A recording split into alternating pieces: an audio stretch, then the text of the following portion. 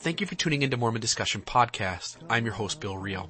I enjoy this podcast very much. I enjoy providing for you an opportunity to talk deeply about gospel issues, examining deeper the history of the church, and helping you and me through our faith transition in this faith journey. But please, feel free to give me feedback as well. Please email me today at reelmormon@gmail.com. reelmormon@gmail.com. Share your thoughts, suggestions, questions you have, anything we can do to make the podcast better. Because in the end of the day, this podcast is both about you and me. God bless you. And now on to what you've been waiting to hear. David Barker, welcome to the podcast. How are you today? I'm doing well, and I'm appreciative of being with you. Excellent. Great to have this chance to talk about your book. But before we get into the book itself, would you mind just giving us a brief bio about yourself, and then we'll get started into talking about the book you wrote? Yes, I'd be happy to. When I was a elementary age person, I decided that I guess I was kind of skeptical. And some of the things that I'd been taught in church, growing up as a Latter-day Saint, didn't seem to fit, in my estimation, with what I was being taught in school. And I first noticed things like some of the dating of things, and some of, I remember our teacher in elementary school showing us some pictures of the petrified forest in Arizona. And I was fascinated by rocks and loved those things, and decided, well, wait a minute.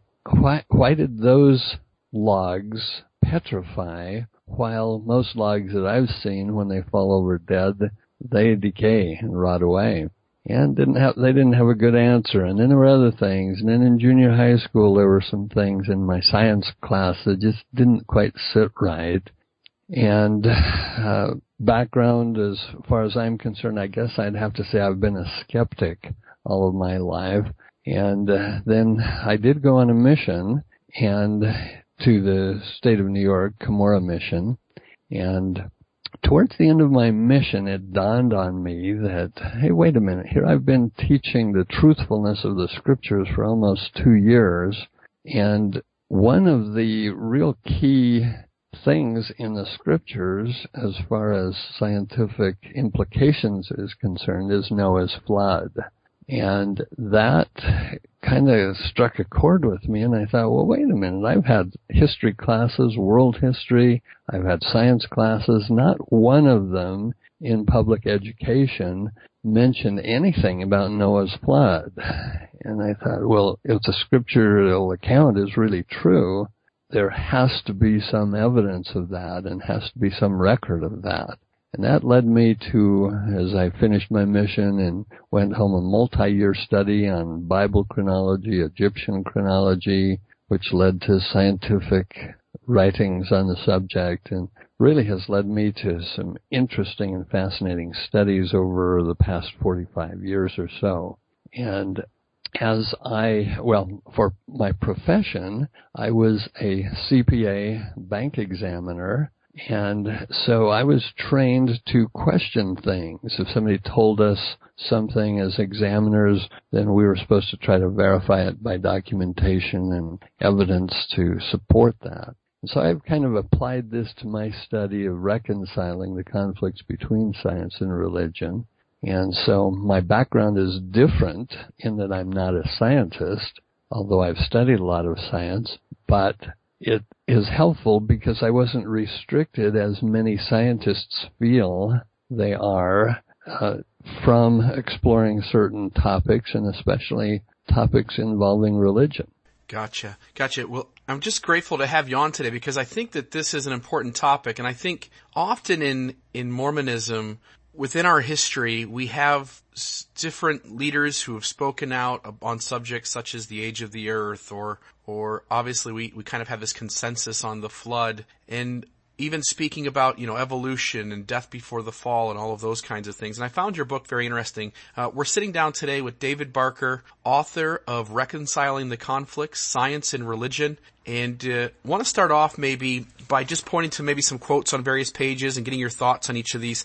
You wrote on page, I think it's 27, Elder John Widstow stated this. He says, "The church holds that the methods used by science to discover truth are legitimate, but he also cautioned, in this wholehearted acceptance of science, the church makes, as must every sane thinker, two reservations. One, the facts which are the building blocks of science must be honestly and accurately observed. Number two, there must be a distinct segregation of facts and inferences in the utterances of scientific men. Readers of science should always keep this difference in mind. Even well-established inferences should not lose their inferential label. It is unfortunate that scientific presentations are frequently out of touch with Elder Widstow's admonition." I want to ask you two questions here. I want to ask you what you meant by that, but then I also want to follow up with this idea that there's lots of people in the world who get their answers directly from logic and scientific study and those types of things. There's also a large group of people who base their answers completely on spiritual feelings, or simply taking the word of whatever faith institution they belong to just at face value. I want to ask you what you meant by the comment, but also how you kind of navigate working through where truth comes from and what sources we should trust and how we should arrive at truth. Well, let me go back a ways. While I was on my mission, or as I arrived on my mission, I had had enough science and things and similar classes to suspect that evolution was probably the way God accomplished the creation. And I soon found that my mission president, Reed Bankhead, was very anti-evolution. And he was an incredible scriptorian and shared with us as missionaries some of the problems with evolutionary theory, and suggested that we should support the scriptures. We should believe what God has revealed through his prophets more than the theories of men. And over the period of my mission, I believed that idea, but I like to support my beliefs with evidence. And so I typically am not one of these people who just have such an abundant faith that they don't seem to need evidence or are able to just be able to believe without facts. I love a statement by Austin Farrer that kind of summarizes this idea. It's in the epigraph of my introduction on page 19. "What seems to be proved may not be embraced, but what no one shows the ability to defend is quickly abandoned. Rational argument does not create belief, but it maintains a climate in which belief may flourish." I really like that concept, and a fellow that's in our bishopric now shared that with me a lot of years ago, and it just resonates with me that, yes, we as believers rely on revelation or inspiration or whatever degree you want to call it, but I personally seem to need a little support once in a while. I don't like things not to add up. And having been a bank examiner and auditor type, I like the columns to add up. And in my estimation, truth is truth from no matter what source. And so when you find truth in science and truth in religion, there's not going to be a conflict. The conflicts are between the theories of men and the truths of religion, or the dogmas in religion and the truths in science. But truth is truth. And so when I indicated as you read that quote on page 27, it's unfortunate that the scientific presentations are frequently out of touch with Widstow's admonition. I have really found this over and over in my studies of science and scientific things, that so many people just do not make sufficient attempts to distinguish. And oftentimes in trying to convince others of their theories, they just slide over. In fact, I was watching an old National Geographic program last night, and they were talking about the Leakey family finding the skulls of these so-called predecessors of humans. And those things regarding evolution are inferences from the fossils that they find. And they try to string together the facts and use inference to try to make sense of it, or theory or hypothesis or whatever you want to call it. And rarely do we find that they adequately distinguish between this part of my theory is fact and this part of my theory is inference. In fact, you may have noticed, I quote one scientist, John Pratt, a PhD in astronomy, who says sometimes scientists use the word fact to mean theory. And that really blurs the image as we, as non-scientists, are trying to understand what they're writing and how much of it really is fact and how much of it really is theory. And just one comment on evolution, we may talk about it a little later in this discussion, but one of the authors that I quote in my book, David Collingridge, who's an LDS scientist, I had sought his permission to use some of his quotes, and he graciously granted it, and then actually read my manuscript for me and gave some nice feedback. And he has decided now to write a book, why LDS students should not just blindly accept evolution, or all aspects of evolution, I should add, and asked me to write a chapter for it. And so we've about got that ready, and hopefully we'll be getting that sent to the printer in the next week or two. So that book will delve much more into evolution than I do, and there are 4 authors who are contributing to that book. But he was concerned, as am I, that so much of what is being taught in schools, even at BYU, by the biology department or the geology department, they also, because of what they have studied and memorized and whatever, fail to make this distinction. Well, what parts of evolution are true? What parts of other theories are true? And it's really hard to distinguish that. Sometimes you have to dig deep and study the rationale and the underlying assumptions beneath the theories that they're coming up with. Yeah, and I think that is true. I want to throw this out, and this is just something I kind of was thinking about as you were talking about that. There is this kind of need to distinguish both what we've been taught within our faith and perhaps what God has actually given us as doctrine. And you talked about, being kind of asked to rely on the scriptures and to trust God's word. But what I find tricky at times in the scriptures is that not everything is meant to be taken literally. And it was a surprise to me about maybe 2 years ago.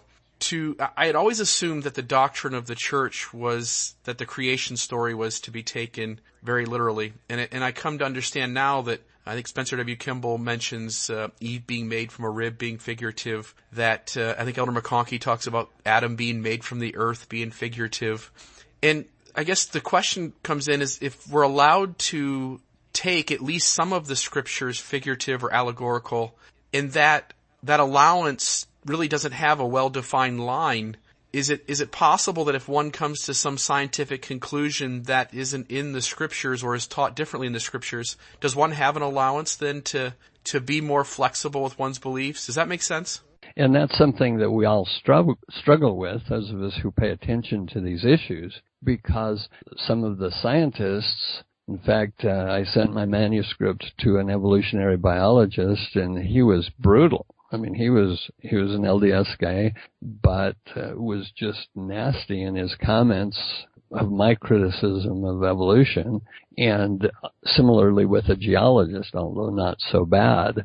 But those people seem to say, okay, I've studied this discipline in science so much that the scriptures must be figurative. Well, as you point out, certain things likely are, and especially when a general authority says that they believe it was, that holds some credence to us. Like Adam's rib, I'd always wondered about that, and that's when I hear a general authority say that's probably figurative or symbolic or whatever, And how do we distinguish what's symbolic and what is not? I fall back to my mission president's admonition to us that we should hold the scriptures in more reverence. And if there's doubt as to which we should follow, well, do we always accept the scripture instead of the scientific presented to us as facts? That seems to be some of the scientists take the opposite view. Oh, we found all this information. It is so well established now that we need not treat those scriptures as fact. As it comes to like the Noah's flood, this has been a major hobby or major interest of mine, is a better way to say it, since my youth. And if you read the accounts in the scriptures and in the scripture-related ancient literature, there is no hint that the flood is anything but a real event. And that goes for the Old Testament, it goes for the New Testament references to it, it goes for the Book of Mormon references, as well as the Doctrine and Covenants. They all speak of the flood as a real event. And so for geologists in particular to say, oh, that's symbolic, that was to teach a lesson, I think they are missing some important clues that God has revealed. Yeah, I appreciate that. And I do want to talk about the flood and evolution maybe at greater length, but I want to stop here and just talk about a kind of a cool little story. And it was kind of neat to come across this because in the past, and I'll just share what I've taught, in the past when I've tried to help, and I served as a bishop for almost 5 years, when I tried to help people who couldn't make sense of why bad things happened to them, the philosophical problem of evil essentially. And I would talk with individuals about it, and I always use this story. I always talked about Joseph Smith Sr., and he was in Sharon, Vermont with the Smith family, and they were farmers, they bought land, they raised crops, and yet they're in Sharon, Vermont, and the gold plates are in Palmyra, New York. And somehow God has to get them from one spot to the other. And so we know that Joseph Smith Sr.'s farm failed for several years in a row, and it was the impetus for them essentially moving off the land and making their way to Palmyra, New York. And I've always used that story to help people understand that sometimes bad things do happen in our life, but that God's in charge and He's doing things to put us where we need to be. And I thought it was interesting when I was reading on page 79 of your book to come across this story of Mount Tambora. Wondered if you might share that and maybe the influence it had on this whole moving of the Smith family to Palmyra. Wonderful catch there, Bill. I'm pleased that you picked that up too. I should preface my remarks with, I originally wrote this book for the LDS community, but after several rejections from LDS publishers, a friend suggested trying a Christian publisher.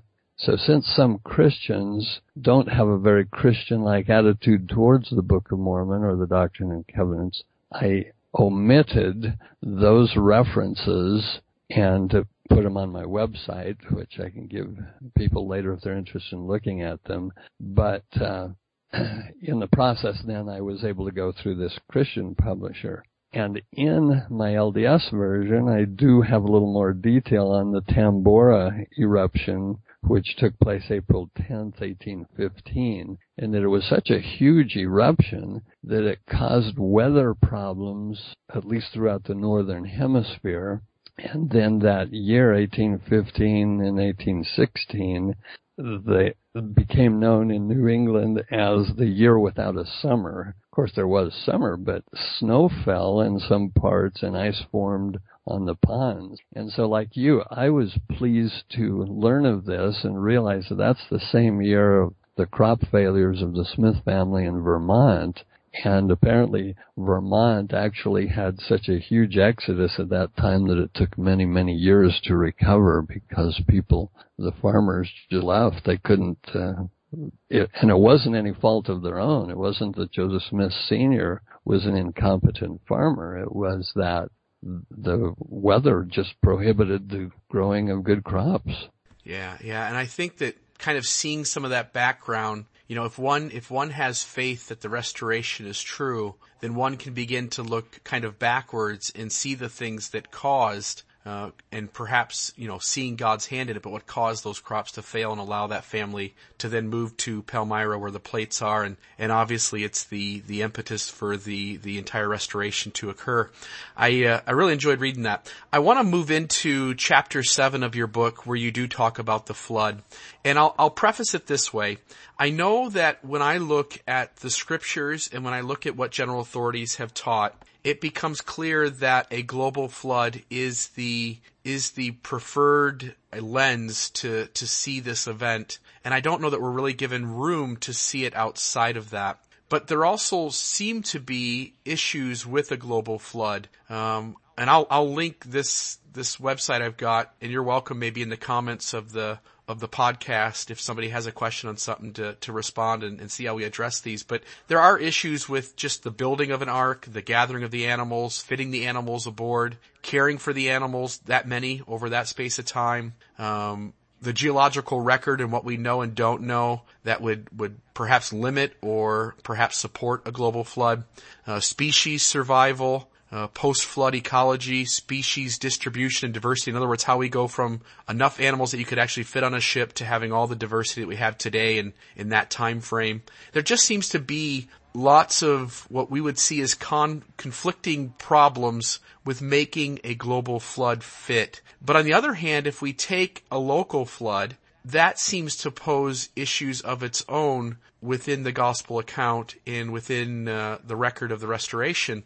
And so I just wanted to ask you, I guess, how you've navigated knowing that there are at least perceived problems on both sides and where you come out at. Okay, you're asking a 2.5-hour response question type question. I realize that. And I realize too that on some level people are going to have to buy the book to see your full thoughts on it. But I thought I would at least get how you've navigated it. And that, again, has been such an intense interest of mine to try to figure it out. And as I got into this as a fairly young adult, when I was in Sugar House area in Salt Lake City, I had an acquaintance who was getting his PhD in geology, and he was also LDS, and I asked him one day at church, I grabbed him between meetings, and I said, do you see from your geological studies any evidence for Noah's flood? And he said, nope. Very abruptly. I was shocked. And he said, we don't see a flood layer. And that kind of shocked me too. And I thought, okay, a flood layer, what could that mean? And since then, I've thought and studied much more on the subject and come to the conclusion that if Noah's flood, as described in the scriptures and related sources, is anything close to being accurate, there would have been no surface feature on the earth left untouched, and many subsurface features untouched. In other words, there would have been massive changes, and as I've viewed some of the National Geographic and other interesting programs available these days of tsunamis and some of the devastation of floods, I think my former image of this little flood from 40 days of rain and the ark rising and then floating for a while and then landing just doesn't match with the torrential, horrific flooding as water comes in and then as water drains out. And as far as the regional type idea, as far as the flood, a lot of people kind of edit it down, and for seems like a lot of years scientists were afraid to even mention the flood because of the anti-religious aspect that has crept into science. And, Darwin helped to do that, but that's not our subject right now. But the idea that these religion had to stay out of science is kind of what scientists preach and have preached. And of course there's an atheistic view of science these days that won't even allow discussion. Well, one of the things that the scientists really don't want to hear about is catastrophes, and Noah's flood being, if the scriptures are an accurate indication of that, it was a huge catastrophe. And you read the descriptions, and the question comes, hey, it wasn't just 40 days of rain. There were all kinds of geologic issues taking place. Mentions of fountains of the great deep opened up, the windows of heaven opened up. What do those things mean? And we don't fully understand. I, for one, want to see the real movie. You know, when I die and go to heaven, or even before perhaps, see the real movie, not just the Cecil B. DeMille type movie or the Steven Spielberg movie of how things happen. I want to see the real event. I'm just very curious.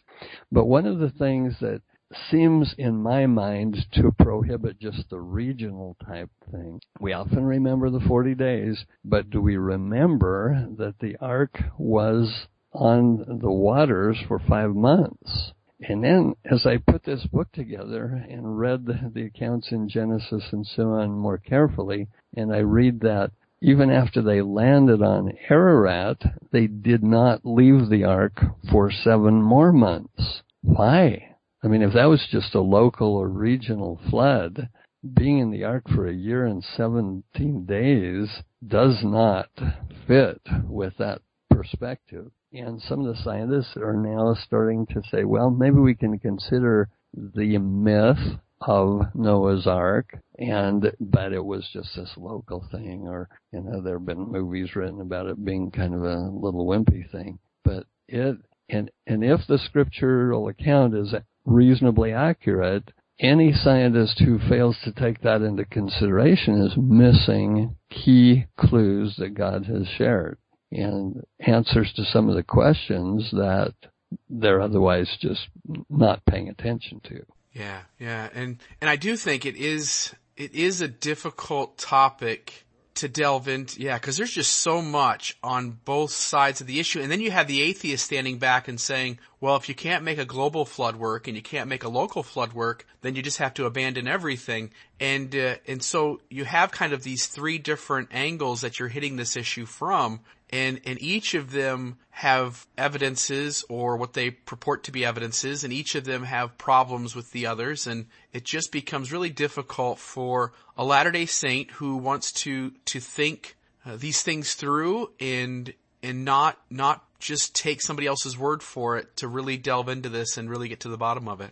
And one of the things that has been of a concern to me as I ponder this idea of a global flood versus just a local or regional is the flood claiming to cover the tops of the mountain. How could that be? I mean, give me a break. Mount Everest is 29,000 feet, and how could the floodwaters get way up there?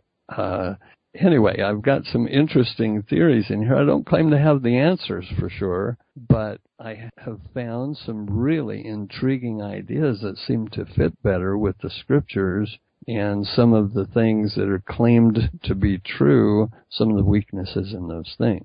Yeah, and that'll be good. That'll be good for people to check out and perhaps shape their view a little bit that allows for it to stand up to some of the adversity that's in some of these problems. I want to move on to chapter 10, where you talk about evolution.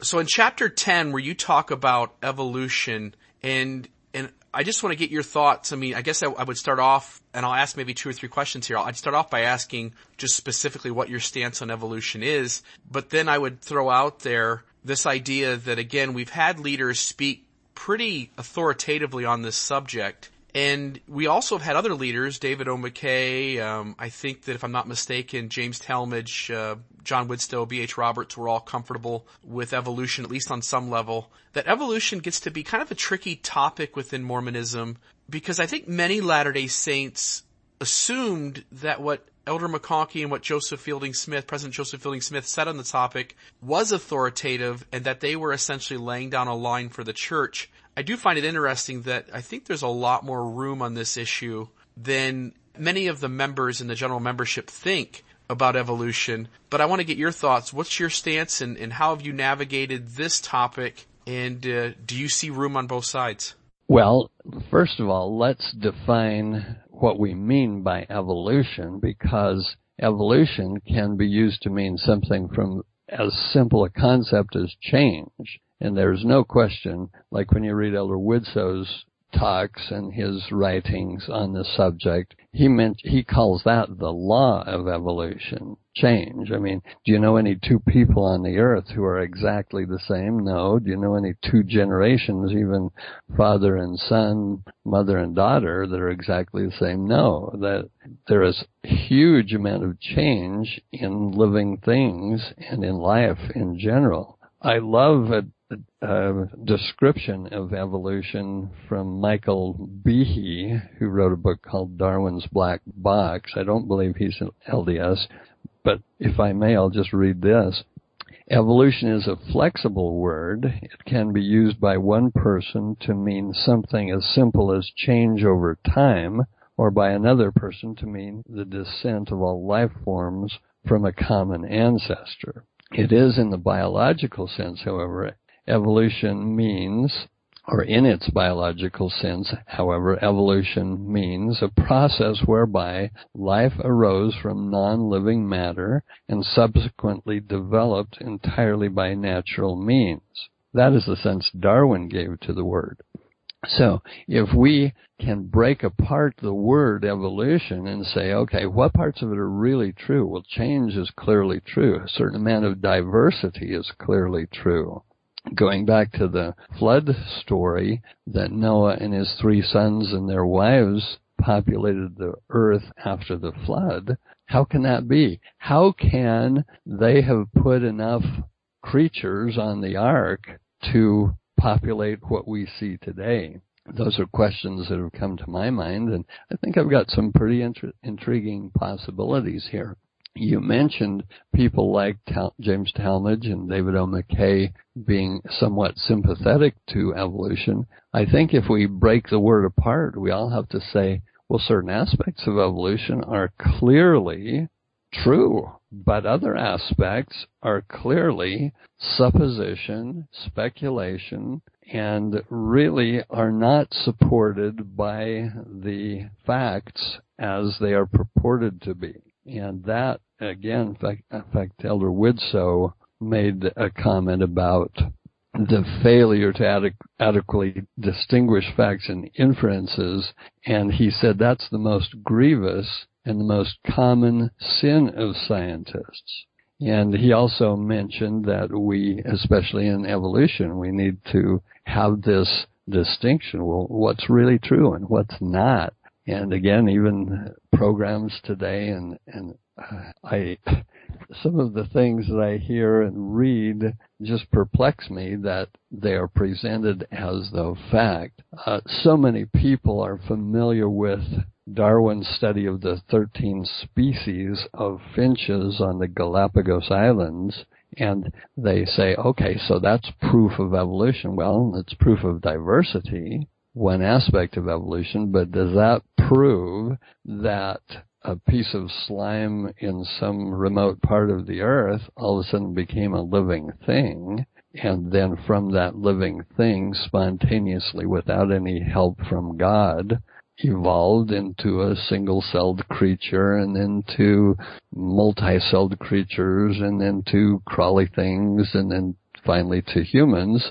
That's the part of evolution that I don't think those brethren would support, and especially those brethren who do have the strong belief in the scriptures.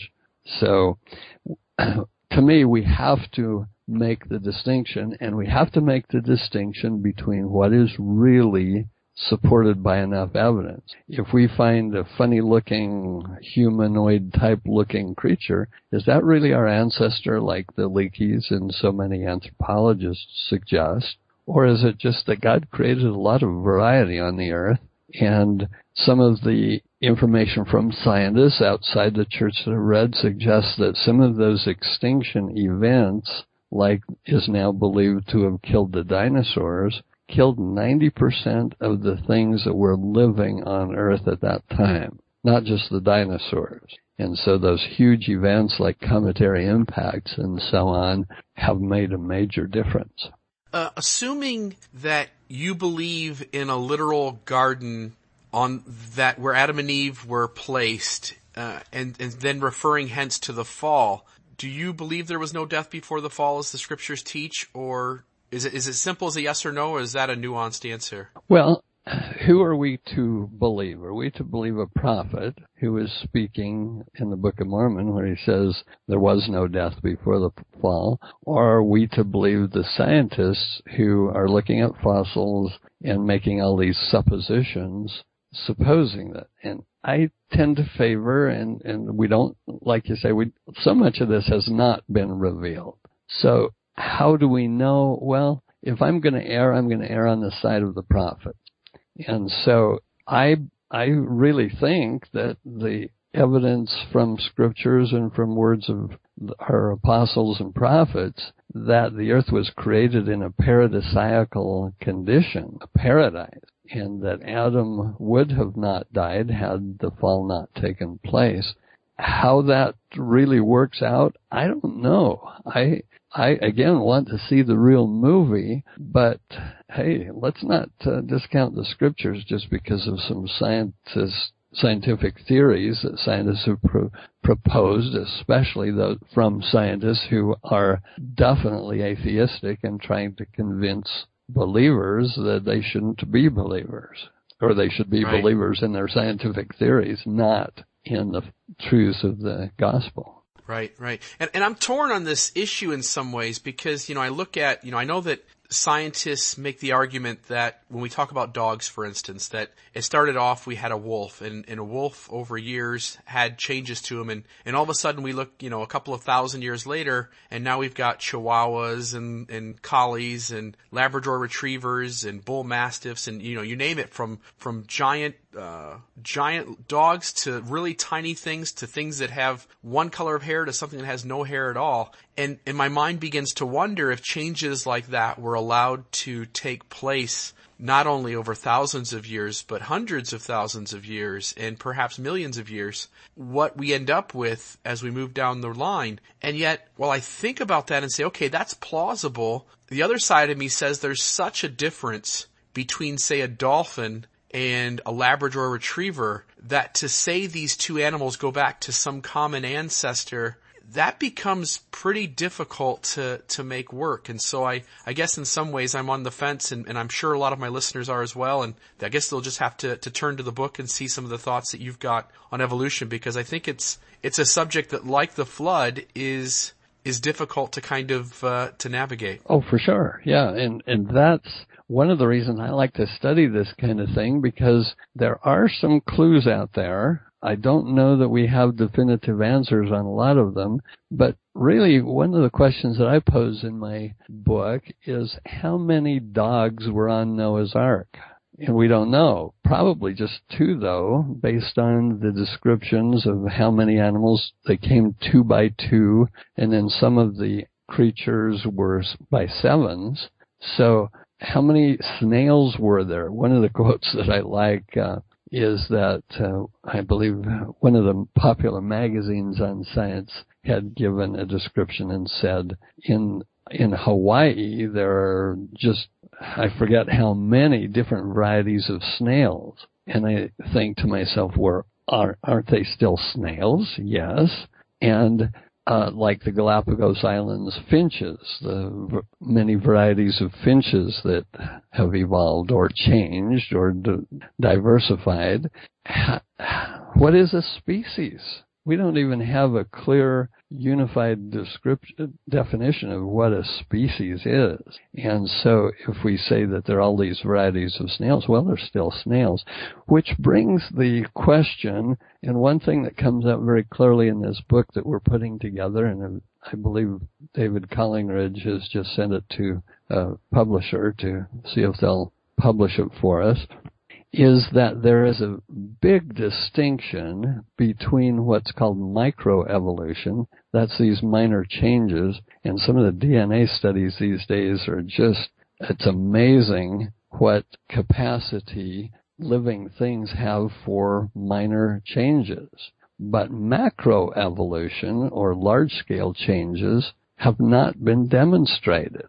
You cannot see in a laboratory, you can see laboratory changes in bacteria, but they stay bacteria. You see laboratory changes or in real life changes on moth color and so on, but they're still moths. What you don't see is a moth turning into a bird or something like that. And I listened to some scholars on the subject of science, LDS scholars, and one of them mockingly talking of people like me who don't accept that the microevolution and macroevolution are just a continuum. He said something to the effect that they believe in inches but not in feet.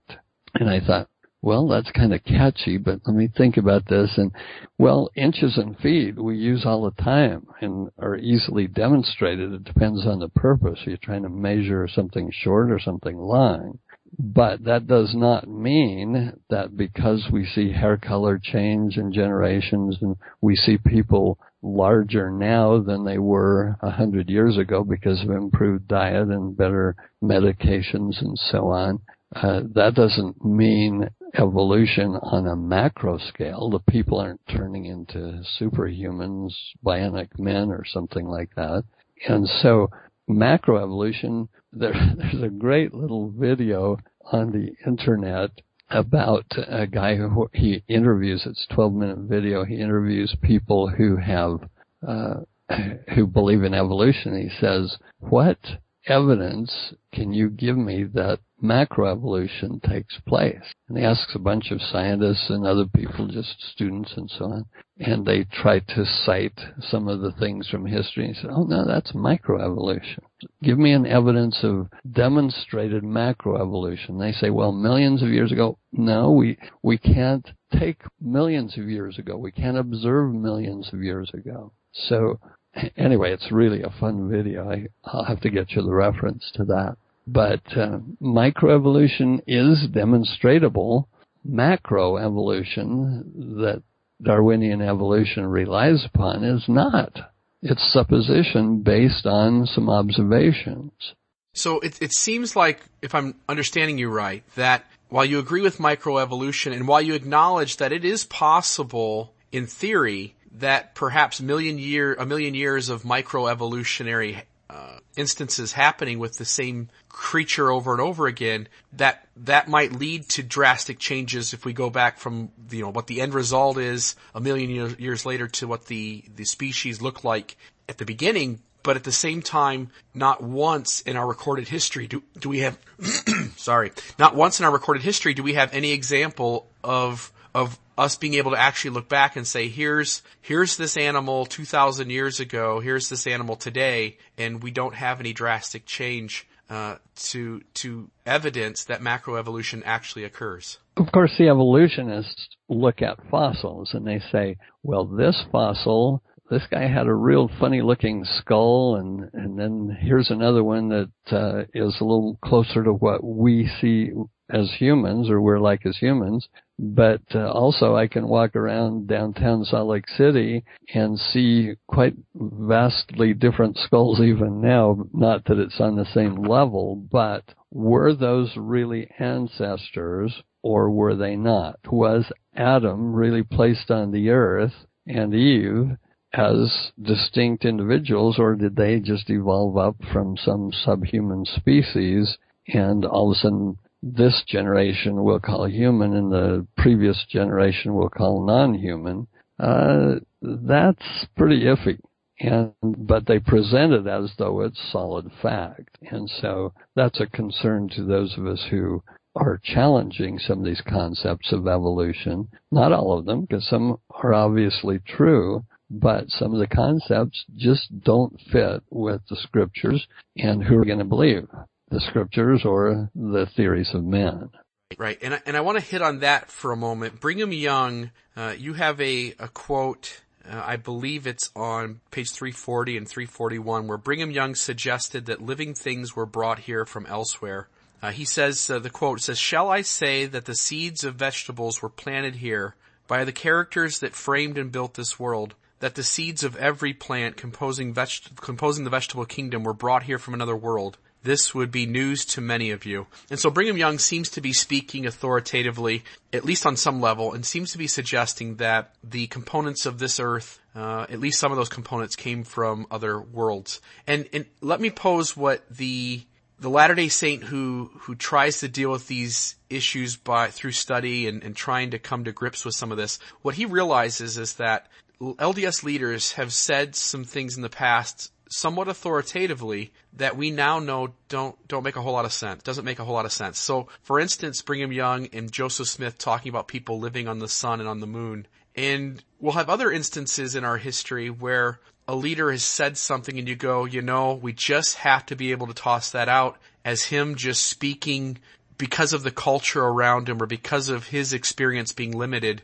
And yet, throughout our interview today, the plea has been that we should put those things that the prophets say at first and foremost, which I agree with. But the issue comes in is how do we discern then when a prophet is speaking as a prophet and when we can find points that we don't have to defend and we can set them off to the side as Brigham Young just speaking based on the culture of his day or some whimsical idea that he simply came up with. I'll give one more example, which is definitive.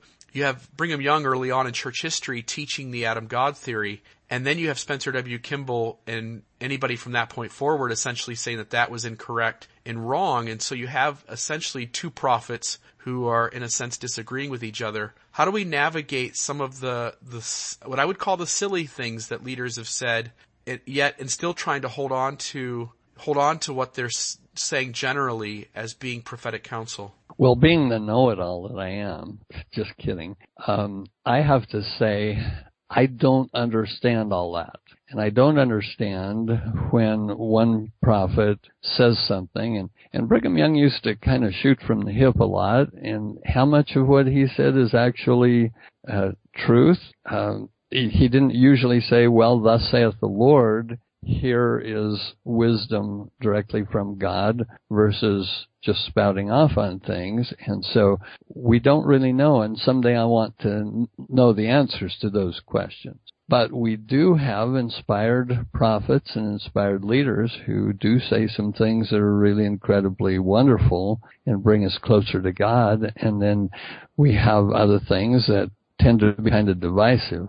I look forward to the day when I'll know all those answers, but I certainly don't claim to at this point. Yeah, and I think that's what I love about the book, David, is that you have this book which delves into all these complicated issues, and yet you've been very humble in saying, look, I don't know the definitive answer. I'm just, for the time being, I'm going to trust in the counsel of prophets, seers, and revelators, and I'm going to try and make what they've said and what we've been taught throughout the scriptures mesh and make sense and reconcile it the best I can. And yet you seem to always be leaving the door open that something could change. And I appreciate that because I think people on both sides don't do that. They'll take a position and they say, look, I've come to this conclusion. This is where I'm at, and there's nothing left to learn. Either the church is, absolutely perfect and there's no flaw within it, or the church is absolutely false and I've got to get as far away from it as I possibly can. And yet I think what you're acknowledging is that things are messier than that.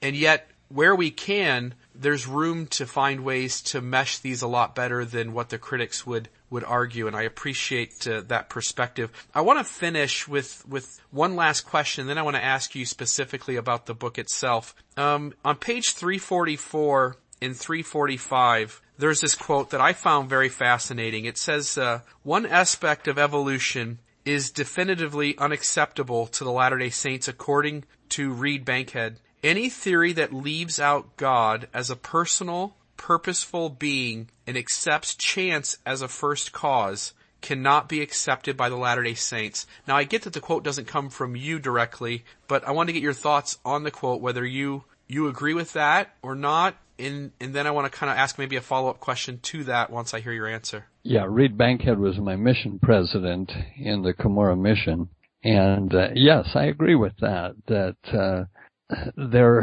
are so many things that we don't really understand, and certain things the prophets have really specified and really clearly delineated, but other things we're left to use some faith and use some belief. Are we going to accept the words of the prophets over the words of the scientists, or are, as many people do, and many people lose their faith by saying, oh, science is so real that we are going to abandon our faith. And science has some wonderful facts. I love science. But some of the pronouncements that scientists make are really way out of line when they speak of these evolutionary concepts, as some of them, as being fact, when in reality they're supposition and based on facts, but they're interpretations of facts. And did I really answer your question, or am I missing part of it? But yeah, President Bankhead was very influential in my life and my beliefs in trying to make sense of these things. And I believe that he was on the right track, that what God has revealed takes precedence over the theories of man, but there are some interesting theories out there. I love science. I love exploring these things. But who should we believe ultimately? It's God and his prophets and the revelations given. But also, like you say, sometimes I think Brother Brigham speculated a little bit, and sometimes he went off on some tangents, but who knows? I look forward to the day when we all get to learn all the details of these things, and it'll be wonderful, but it'll make sense then. Yeah. Even Brigham once said that, he admitted that he was a Yankee guesser, and I think that he would self-admittedly say that sometimes he was shooting from the hip. I think that is something maybe we probably ought to get to all know our leaders better, to just understand that they realized that on some level that they weren't infallible in every word that they said. But you make a good distinction, and what I found from this Brother Bankhead, from President Bankhead's quote, is this idea that God cannot be a hands-off God, that he is, completely involved in what's going on here in this world. And I see evidence for that, but I also struggle with that as well when I see, for instance, the church having taught back in the 1940s and other times as well, some of these theories behind why blacks weren't allowed to have the priesthood. And then the church in the last year has come forward and said, look, we did share some of these thoughts in the past. We did teach them in some ways authoritatively, but they're just theories, and we disavow them at this point.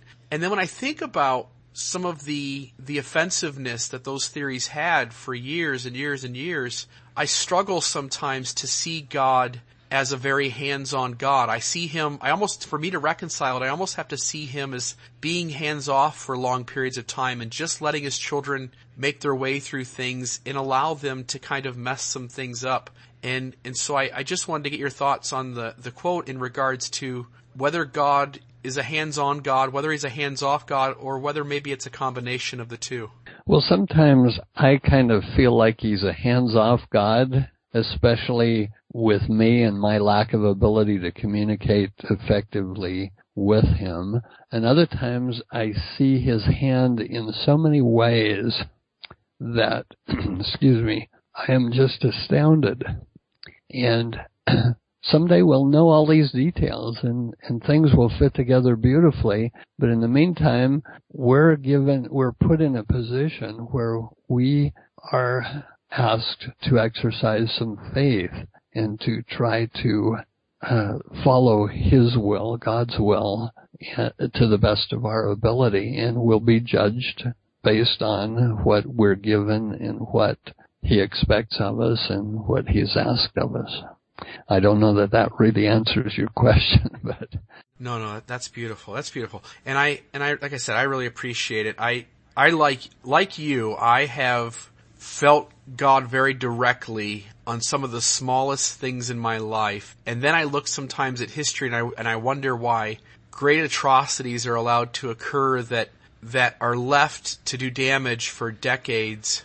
And I struggle with that, but as you're pointing out, there are times where God is so direct, even in the minutia of the day, that to see him as completely hands-off simply doesn't fit for me, and it sounds like it doesn't fit for you either. I want to finish. We're sitting down today with David Barker, author of Reconciling the Conflict, Science and Religion.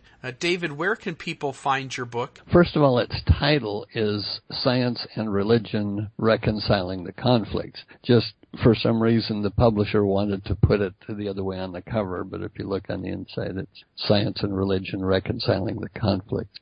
And it's available at a lot of different sources. Of course, I haven't been all over the country looking in bookstores, but a lot of bookstores have it. Certainly on the internet, there are some really good sources. Of course, Amazon's got it, BarnesandNoble.com, Deseret Book has it on their internet, and at least one of the stores here in Bountiful, where I live, and others, there are lots of other books. Like if you just do a search on it, lots of other bookstores online that have it, and so it's available quite a few places. In fact, Walmart.com even has it now, AbeBooks.com, and so it's available at a lot of places, and we'll hope that people's lives are blessed by reading it. I don't claim to have all the answers, but I have a lot of good questions. Yeah, I really appreciate that.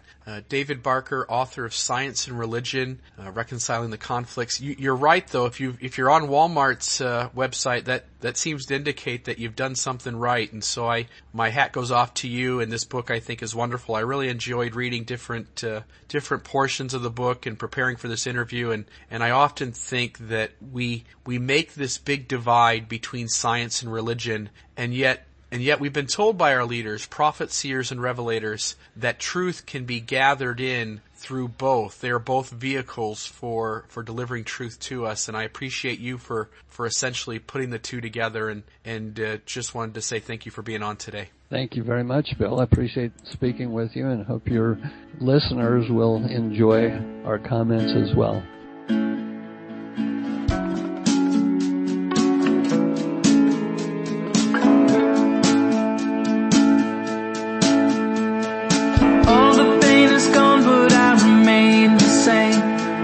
Taking